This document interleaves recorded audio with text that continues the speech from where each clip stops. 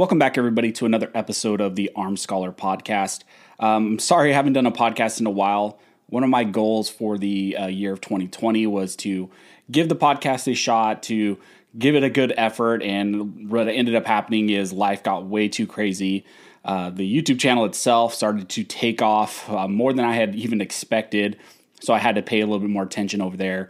But one of my goals for 2023 is to actually get the podcast going, provide you guys a weekly podcast covering a variety of topics. Of course, heavily focusing on 2A rights, cases, legislation, just mainstream things that are going on, but also do some other things as well. Talk about maybe some other topics that pop up, some things gun related, maybe some things not. And then also maybe even do a lot of guest interviews. Now that I've been in the industry a little bit longer, I have built up a ton of relationships with other content creators, other people in the firearms industry. So one of the things that I thought would be really cool is to do some guest podcasts where I interview some of my really good friends. For example, like Jared from Guns and Gadgets, one of the first guys I ever met when I started doing YouTube. We've become great friends. We talk almost daily now, and a lot of other guys as well, like Braden from Langley Outdoors, and just a ton of other people. So that's kind of going to be the goal with the podcast, is maybe to do some more heavy discussions into 2A topics and also do some guest stuff as well, and just do some longer form stream of conscious discussions. But for this first podcast, what I thought would be interesting, especially since we are heading into here 2023, as I'm recording this, it's January 3rd. What I thought would be interesting would be to talk about some of the major wins and losses over the year of 2022 and talk about some good things that happened and also some of the bad things that happened. So I'm just going to jump right into it. This is going to be structured where I want to talk about some of the bad things first and then some of the good things. But what I need to do first is talk about actually one of the good things, because a lot of these topics that I'm going to discuss in this podcast are a direct result of the New York State Rifle and Pistol Association v. Bruen decision. And I think that is probably one of the best things that happened in the year of 2022. If you're not familiar, New York State Rifle and Pistol Association, or NYSRPA as some people call it, versus Bruen, was a case which made its way up to the Supreme Court and was ruled on by the Supreme Court in 2022. It happened, I believe, in July, and it was a landmark case. You have to keep in mind that when it comes to the Second Amendment legal sphere, there aren't a ton of cases that the Supreme Court has directly ruled on. You have the Miller case, you have Heller, you have McDonald, and then really after McDonald, there wasn't a ton of 2A cases. You did have the Caetano case, I believe in 2016, that dealt with stun guns. But really since Heller, McDonald, the Supreme Court really hadn't addressed the area of the Second Amendment. They hadn't taken up a ton of Second Amendment cases. They had stayed as far away from those cases as they possibly could. And that's really rare when you talking about other like Bill of Rights issues, constitutional rights, fundamental rights. A lot of these other topics have been very well flushed out by the Supreme Court. For example, when I was in law school, you have multiple sections during your first year where you have a con law class and you go over due process and you talk about First Amendment rights and you do all of those things. There are even dedicated classes that I took for just the First Amendment where the whole semester, months long, you're just going over all of these First Amendment cases, religious rights, freedom of speech, all of those things, freedom of association, all that stuff. And that's a dedicated class just for the First Amendment. But when I was in law school and you would come to the Second Amendment portion, you would do it. In my case, it was in the first year of law school in con law class. We really just covered Heller and McDonald. And that was it wasn't even a half of a day of the discussion in the con law class. It was really just maybe 20 minutes where we briefly went over Heller and McDonald, what was held there, and then we moved on. So that is why the Bruen decision was so important, because really, it's been a 14-year gap since Heller. I think you can count McDonald. McDonald really is just applying Heller, essentially reiterating Heller and just applying it to the states, saying, yes, this also applies to you states. That our decision in Heller also is imported into the states as well. So people cite McDonald as well, but really it's Heller is the main one that you want to focus on. But yeah, since Heller, there wasn't a whole lot. And then this year, we get this landmark decision in Bruen, and it really does change a lot of the legal landscape as far as two-way litigation and our right to keep and bear arms going forward. When it comes to Bruen, I guess the main things that you need to take away from that decision is it did a few really important things. One of the first things that it did that a lot of people glaze over is that it affirmed the right to carry outside of your home for self-defense. That sometimes in the Bruen decision, when people talk about Bruen, they overlook that aspect. That seems like a very obvious thing that, of course, your right to keep and bear arms exists outside of your home. It exists to your right to self-defense of yourself and to others outside of your home. But what had happened since Heller and McDonald, you had a lot of states and you had a lot of lower courts argue that the right to keep and bear arms only applied to your home. It was exclusive to your right to have and to protect yourself within your domicile. A lot of states acted and a lot of circuit courts acted as if all of a sudden when you walked outside your front door, your rights magically disappeared. So that is a big part of Bruen, that it reaffirmed that you do have a right to carry a firearm outside of the home for self-defense. That seemed like something very obvious, but it wasn't obviously stated in Heller. It was, I guess, implied, but a lot of states and lower courts decided that they wanted to try to distinguish Heller and say that your right did not exist outside the home. Therefore, they could create much more restrictions on carrying firearms out in public carry, concealed carry, other things of that nature, transporting firearms, whatever. So that's the first major thing that Bruen did. The second major thing that it did is that it reaffirmed the appropriate type of analysis when it comes to Second Amendment litigation. Now, you heard me say reaffirmed. I hear some people say that this is a new test. But really, if you read the Heller decision, this test already existed within Heller. The issue came that lower courts decided that they did not want to adhere to that test in Heller. The proper test was text as informed by relevant history and tradition. That is what the Supreme Court in Bruen said is the appropriate type of analysis. And you look at history dating back to 1791. There are some arguments being made currently that maybe you look at some history surrounding the ratification of the 14th Amendment. But really that is mainly if you're looking at state issues, but that's a discussion for another time. But that was the test that Bruen reaffirmed. The issue was, again, after Heller, you had a lot of states and lower courts arguing for a different type of analysis. They were arguing for analysis and tests like the two-step approach. The Ninth Circuit, we've talked about a ton of cases coming out of the Ninth Circuit, specifically cases coming out of California, like the magazine ban cases and the ban on so-called assault weapons. Miller and Duncan are those two cases.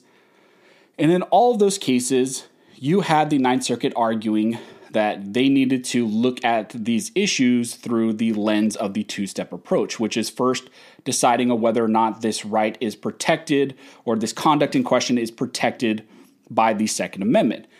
And then if they said it was, then they would say, okay, what level of scrutiny should we apply to this? Should we apply strict scrutiny, which is the highest level of scrutiny that you would apply to a constitutional right issue? It makes it very hard for a government to pass that type of test if they have a restriction in place. Under strict scrutiny, almost always their restriction would be found unconstitutional. Then you have all the way at the bottom, which is rational basis, which pretty much means if you use the rational basis approach, what ends up happening is as long as the government puts forward some sort of argument whatsoever that, hey, we need to do this because it maybe will lead to less injuries or maybe really anything. They could put forward any type of argument. They would pass that test and their law that they put in place would be found constitutional. And then right in the middle is intermediate scrutiny.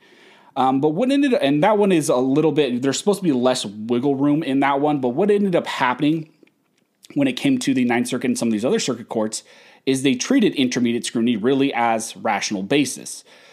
So what it would end up happening in all these cases, for example, Duncan, you would have the state of California argue that they needed to limit magazine capacity to 10 rounds because it would lessen casualties during mass casualty incidents, shootings, things of that nature. It would lead to less harm, to less deaths. People would have to reload more.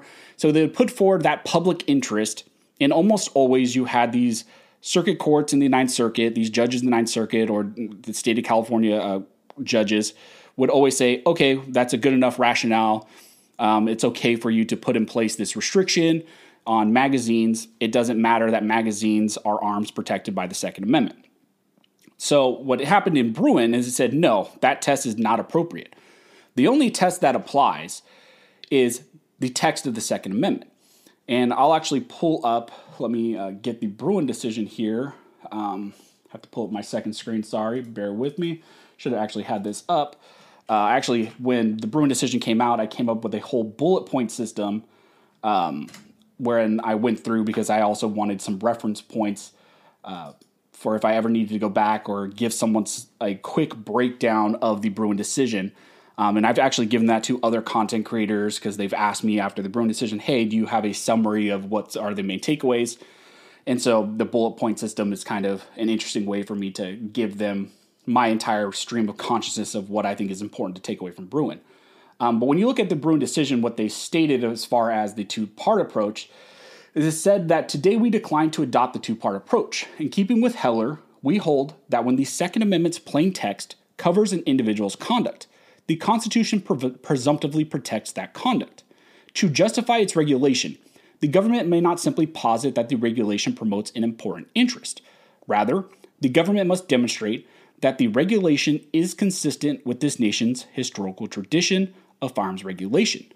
Only if a firearms regulation is consistent with this nation's historical tradition may a court then conclude that the individual's conduct falls outside the Second Amendment's unqualified command.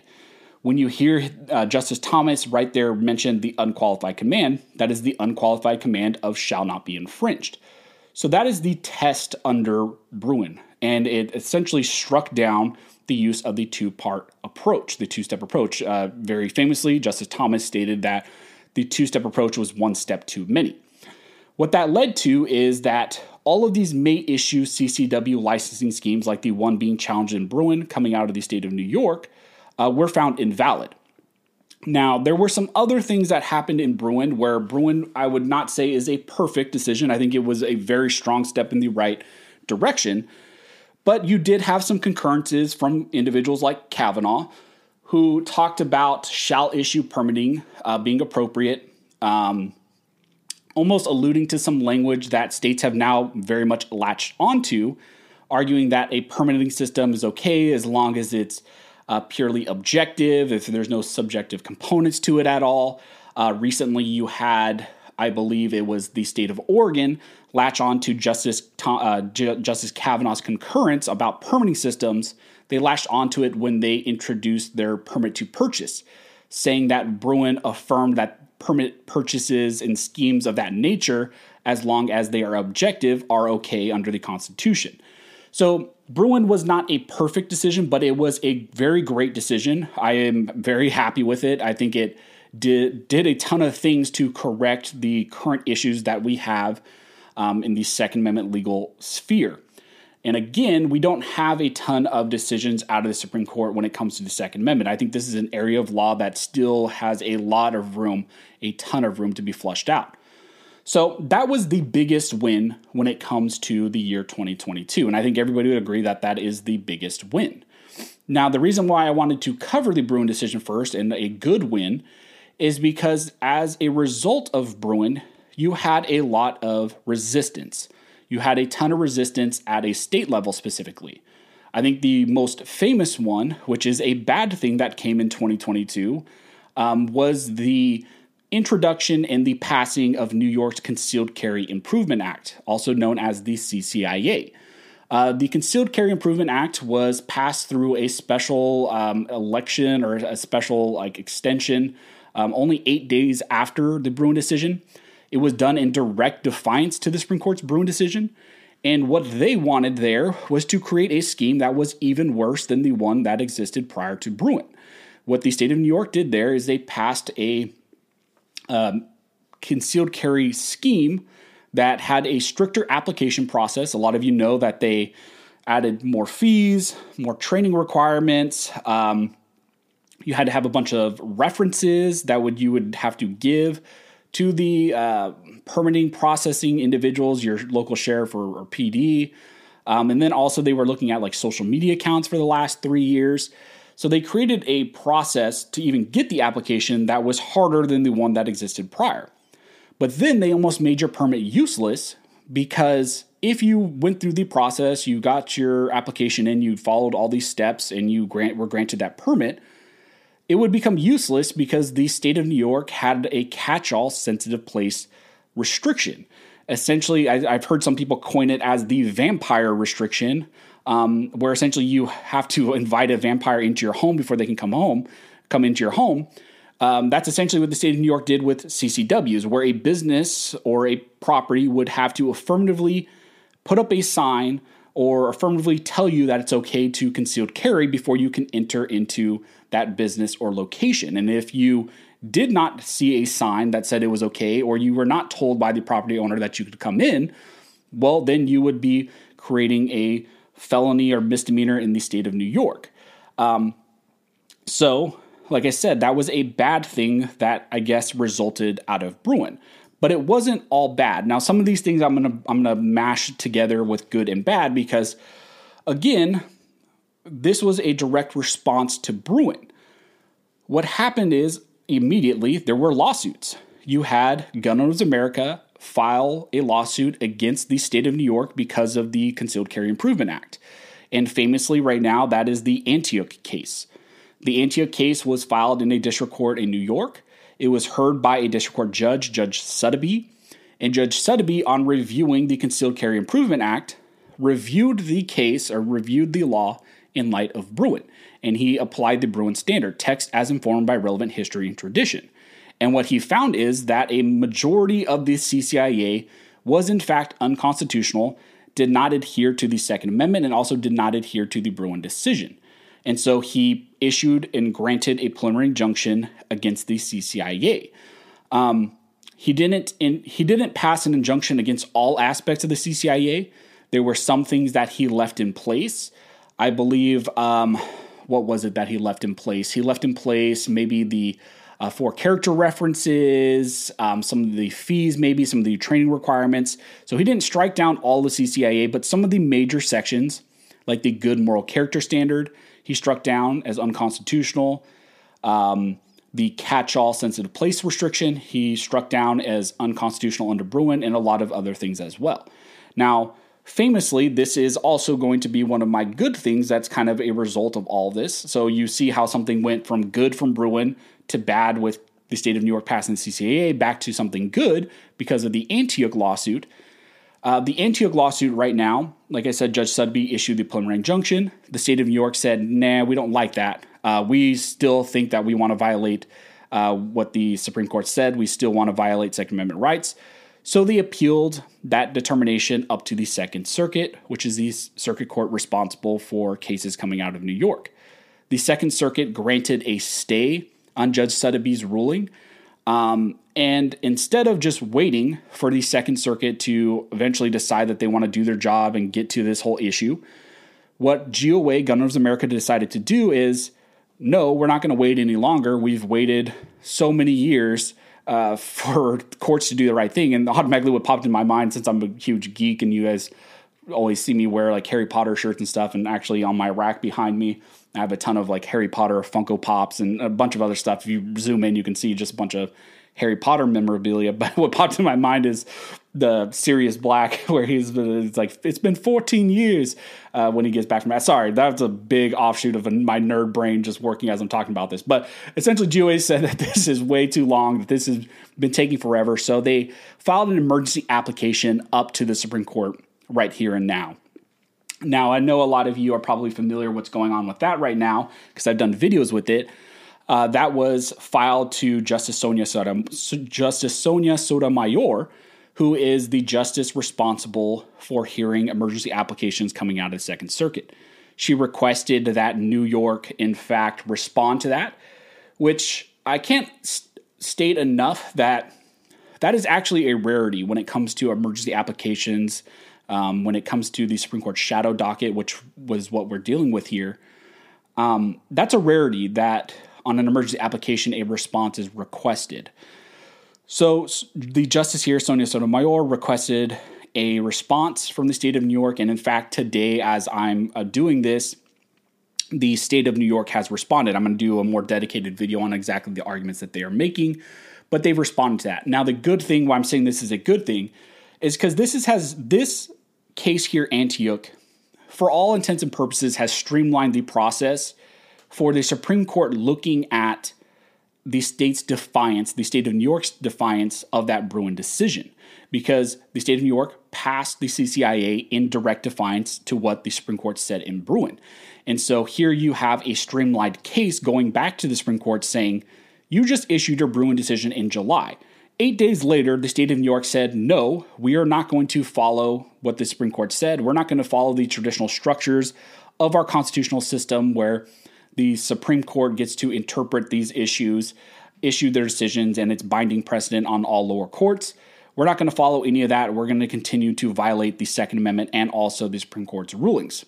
So this has streamlined that process to go back to the Supreme Court to say, listen, once again, you have these lower courts in these states outright defying your decision. Do something about it.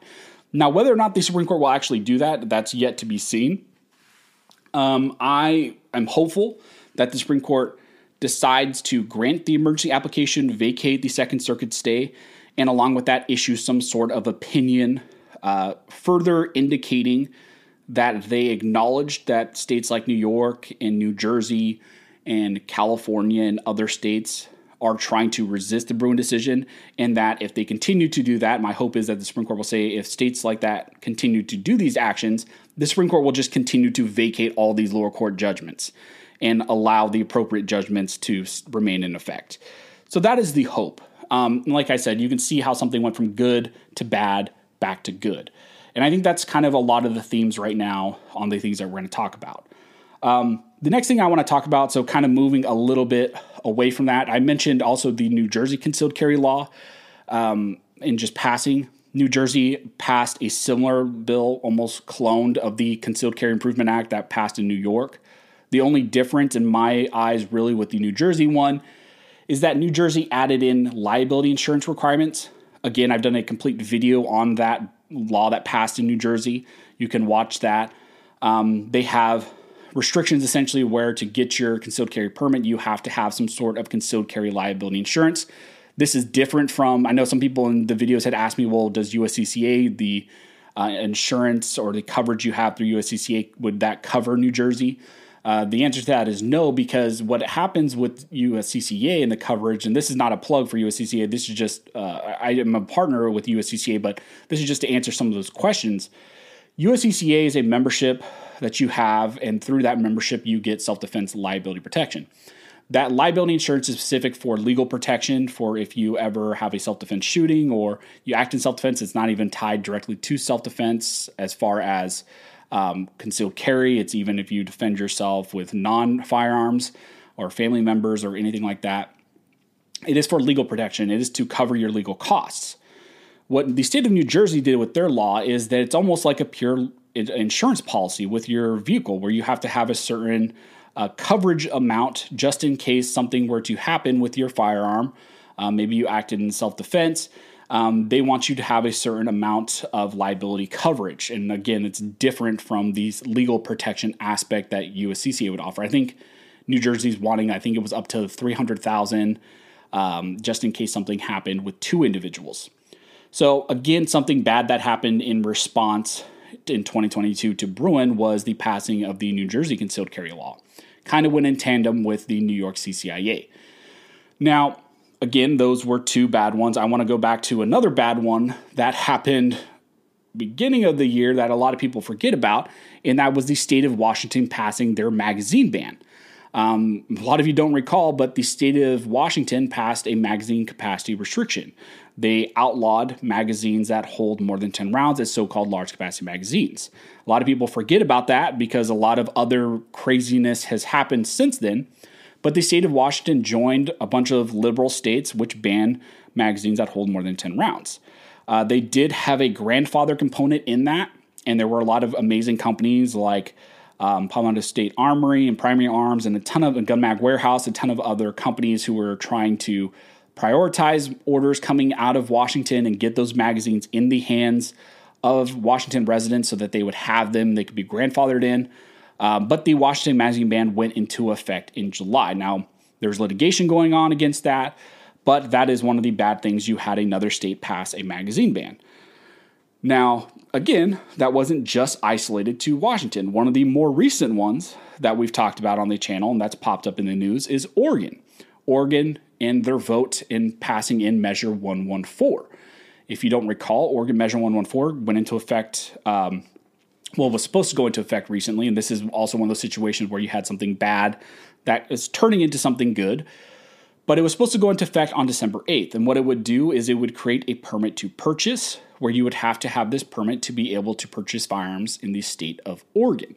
Also, it had a ban on magazines that held more than 10 rounds. I know sometimes when I do my videos, I don't break down the entire language, and some people are saying, well, it's more than just magazines that hold more than 10 rounds. Yes, I know. I'm just using a catch-all generalization because it's easier for videos. It's easier for discussions to not get into all the legal nuances. Yes, I know it's things that could be readily convertible into something that holds more than 10 rounds. It's belts, it's drums, it's feed strips, it's coupled magazines.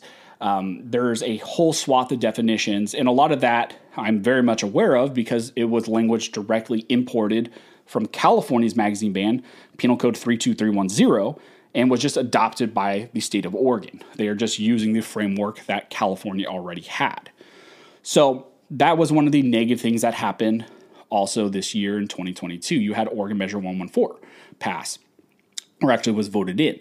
Now, how I mentioned it's something bad that we'll talk about turned into good now is the lawsuits coming out of Oregon Measure 114. Almost immediately, once again, you had the various organizations, FPC, SAF, I believe, local state organizations, OFF, filed lawsuits against the state of Oregon, initially to try and halt it from going into effect on December 8th. The one case that, in my opinion, was the most successful wasn't even a federal case. Shockingly enough, it was a state-level Oregon case, the Arnold v. Brown case, and that is, again, a GOA-led case. In that case, GOA sued the state of Oregon and its representatives and sought a temporary restraining order to prevent it from going into effect before December 8th. A judge there, Judge Rocchio, in fact found that he should grant the TRO, which halted temporarily Oregon Measure 114, the permit purchase, and the magazine ban from going into effect. Then the question after that was, okay, it was very good that he granted the TRO. Usually when a judge grants a TRO, that indicates that they will likely grant a preliminary injunction. It almost always happens. So that's why the TRO, we talk often about TROs on the channel, because that is usually the precursor to getting a preliminary injunction. But the question was he in fact going to grant the preliminary injunction? So there was recently a hearing on Measure 114, and what Judge Rocchio did is he extended the TRO as far as the permit to purchase. And his rationale for that is that he didn't even want to hear the merits of the case yet on the permit to purchase, primarily because the state of Oregon doesn't even have a system in place yet to enforce their permit to purchase. And so the judge there said, why would I even consider a preliminary injunction on the permit to purchase when you don't even have a system in place? So what he did is he extended out the TRO, saying, I'm going to keep the TRO in effect for now until you actually put a system in place. So the TRO is still in effect right now. Now, at that same hearing, what he ultimately decided to do was to, in fact, grant a preliminary injunction to the magazine capacity aspect. And in that ruling, he did find, in fact, these magazines that hold more than 10 rounds are arms protected by the Second Amendment, and also that under Bruen, this type of restriction has no historical basis, and therefore he granted a preliminary injunction against the state of Oregon and Measure 114. So again, something bad that happened, but you had some court decisions that are leading to something positive. Now, this is still being heavily litigated. We're not at the final resolution of a lot of these cases we're talking about, but it's positive because you can see, especially a lot of lower courts, are in fact faithfully applying the Bruen decision. Now, that hasn't been the standard. There have been some outlier district courts and some lower courts who still refuse to follow Bruen. But when we're talking about some positive things, these are the positive cases where Bruen was applied appropriately and halting some of these actions. Now, one of the last bad things I want to talk about has to do with ATF regulation. I think that's also one of the looming ones that's out there that is going to be probably one of the biggest problems we have going forward still. I think it's going to be one of the biggest issues we have in 2023, primarily because we have the looming pistol brace rule coming. And what we're going to talk about here as far as bad has to do with the ATS frames and receivers rule, which went into effect in August.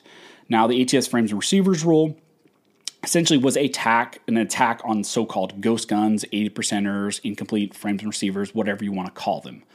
And the ATF's goal here, initially what they claimed, was through the rule they wanted to regulate unfinished frames and receivers, and specifically parts kits. And when the rule initially dropped, I read through it. I've done videos on it. And a lot of the language was very specific to parts kits.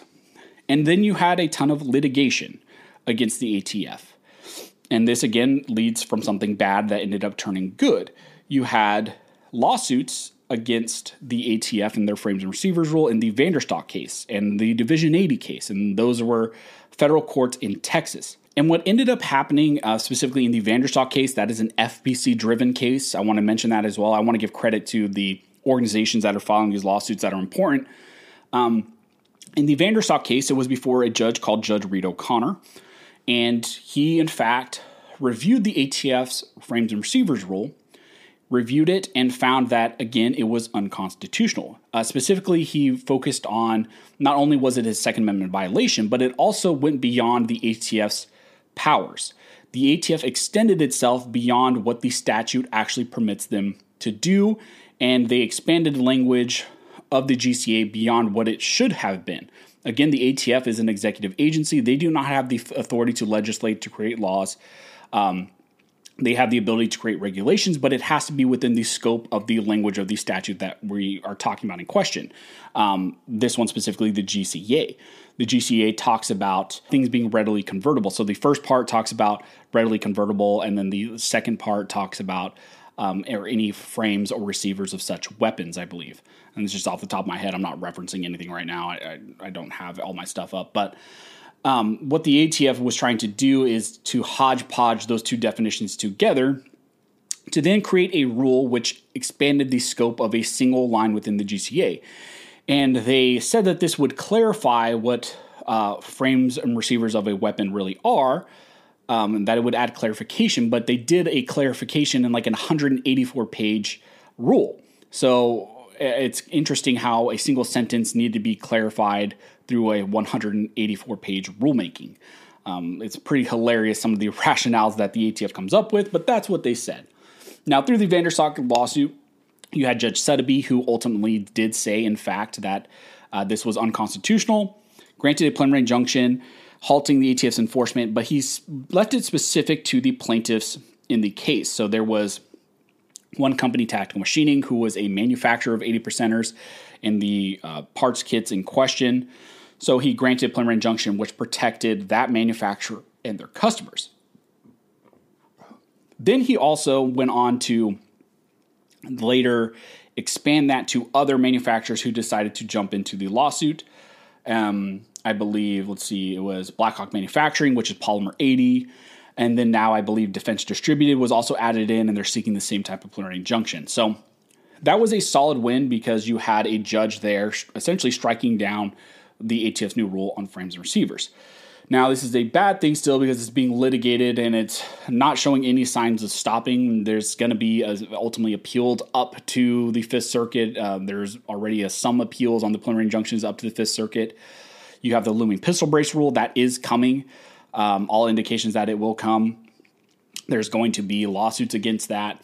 And really the only relief I see is eventually if one of these cases makes its way up to the Supreme Court and the Supreme Court decides if they want to address ATF overreach. I know some of you probably in your minds right now are thinking, well, what about West Virginia versus EPA? West Virginia v. EPA was a decision by the Supreme Court. It did say that under the major question doctrine, agencies like the EPA cannot extend themselves beyond the powers granted to them by Congress, which was a good decision. Now, the issue is getting lower courts to apply a decision like that, which was specific to the EPA, getting them to apply that to an agency like the ATF, and variety of overreaches by a different agency like the ATF. As of right now, we haven't really seen a court lean heavily on West Virginia v. EPA. When it comes to the ATF, maybe that's coming. But I think right now our best hope is some of the bump stock cases that are looming in the Fifth Circuit, specifically the Cargill case. And then I believe there's another one, maybe in the Second Circuit, off the top of my head. I can't remember which that one is, but there are some cases that are currently looming that could make their way up to the Supreme Court, and hopefully the Supreme Court decides to take those up. Now, I don't have a whole lot of hope for that because the ATF has had ample opportunities to take up bump stock cases. They've declined, I think, 4 or 5 bump stock specific cases over the last 5 years. So just because a case looks good, it has good lower court procedural history and good facts, doesn't mean the Supreme Court has to take it up, or they will decide to take it up. The Supreme Court actually denies plenty of cases every single year. They only take up a small fraction. So I think that's really the only relief that we would get as far as ATF overreaches eventually if one of these issues, like the frames and receivers issue, the pistol brace issue, or the bump stock issue eventually makes its way up to the Supreme Court, and they decide that they finally want to address that issue. Now, as far as some of the other things, just a couple honorable mentions, and then I'll just wrap up this podcast after this. Some honorable mentions of good things that happened. I would say California stopping the concealed carry response law that they tried to pass through a special vote after Bruen. They tried to do that through a specific process, and it was stopped by 1 vote. So that was a good thing. You had a ton of states like New York, New Jersey immediately pass their defiance bills, but in California, it was stopped. Now, that doesn't mean that California is not going to try to reintroduce it. In fact, they've already indicated that they will try to reintroduce the same bill and get it passed in California. And they're going to do it through the traditional process where they don't need to follow the specific voting rules that stopped them prior. So a good thing that happened, but we could potentially see some negative stuff happen eventually this year. But it was good that it didn't pass this year because the major battle is to prevent these from ever being passed. And if you can kind of hold them off for years and years and years from ever getting passed, that's really one of the biggest battles. It's a lot harder to get rid of these once they're passed into law and go into effect. So that was a good thing. The other good thing that I want to mention is the Texas 18 to 20 case, also a FBC filed cases. This was actually one of the cases when I was still with FBC. We were working up when I was there, getting 18 to 20-year-old plaintiffs in Texas, or just getting 18 to 20-year-old plaintiffs in general, is a miserable issue because they are the most fickle individuals ever. Will never respond to you, never answer your calls, will never sign the documents that you need, and you can't file these lawsuits without these individuals. So this is the Andrew v. McCraw case. There you had a district court judge, in fact, find that the state of Texas's 18 to 20-year-old concealed carry restrictions under that new constitutional carry bill law that they passed was unconstitutional because really it allowed for zero avenue for an 18 to 20-year-old to get a concealed carry permit. And what the judge there said, and it wasn't, in my opinion, it wasn't a perfect decision by any means, because it alluded to as long as you have a permit process in place, that's good enough. But there, the state of Texas didn't even have a permit process in place, so that's why he struck it down. But it was still ultimately found that, hey, you cannot outright prohibit an 18 to 20-year-old from being able to carry. Now, I know there was a lot of discussion about the state of Texas appealing that decision up to the Fifth Circuit. They recently dropped that. So that is actually going to be a firm win. That was a solid win coming out of the state of Texas. And now other states can reference what the state of Texas judge there ruled. It's not binding precedent on other states and district court judges, but it is a good case to point to, especially now that it is binding since the appeal was dropped. And let me look through. Maybe there's some other stuff that I missed. I guess the only other bad things that I want to mention is the ATF's, again, overreach when it came to rare breed FRT triggers and their attack on homemade suppressors. Again, like I mentioned prior, I think this is going to be one of the biggest battles we have in 2023. It's going to be ATF overreach. I think the ATF is going to be very active. They were very active in 2022, and I think they're going to be very active in 2023, especially with the pistol brace stuff coming up. I think the ATF is going to be a major problem. They've been a major problem, and I think they're going to be still very active, and they're going to still go after more items, more products, change definitions, modify things to fit their requirements so that they can outlaw more arms. So that's kind of just my highlights and lowlights of 2022. I know some people were asking for this type of stuff, this type of video. Maybe I'll do a video one day talking about the highs and lows of 2022, but I thought this was kind of the perfect situation to talk about in a podcast because it's just a ton of information. So again, one of my goals, like I mentioned, is going to be doing more of these podcasts, give you guys more information, longer form discussion, just kind of stream of consciousness stuff like you guys saw with my Harry Potter reference. That, I don't know, that's how my brain works sometimes. I know a lot of you say I talk really fast, and that's because my brain a lot of times is just going 100 miles an hour. It's just stuff is popping in and out and going all over the place. So that's just how my brain works. A lot of people say I'm like a Wish version of Ben Shapiro, and I get it. I talk way too fast, but it's just the way I've always been. And it's kind of like saying, hey, you want to change your skin color, I guess, or your shoe size or whatever. It's just something inherent to me. I can't change it. It's just how I've always been. So hope you guys found value in this podcast. Like I said, I'm going to be releasing these all the time now, hopefully, and I really like to get these going in a more consistent manner. Let me know down in the review section if you have some podcasts that you want to specifically hear, maybe some topics you wanted me to hear about or want me to discuss and you want to hear about. Let me know down in the review section. If you're listening on Spotify or Apple Podcast or wherever you're listening to this podcast, let me know in the review section. And also consider giving me a review there. I guess it helps with the algorithm on Spotify and Apple Podcasts if you guys leave reviews. So that also would greatly help the channel. So again, thank you guys for listening. I hope you guys enjoy this podcast. And as always, thank you guys for listening. And never forget, this nation was built by armed scholars, and this nation will be maintained by armed scholars.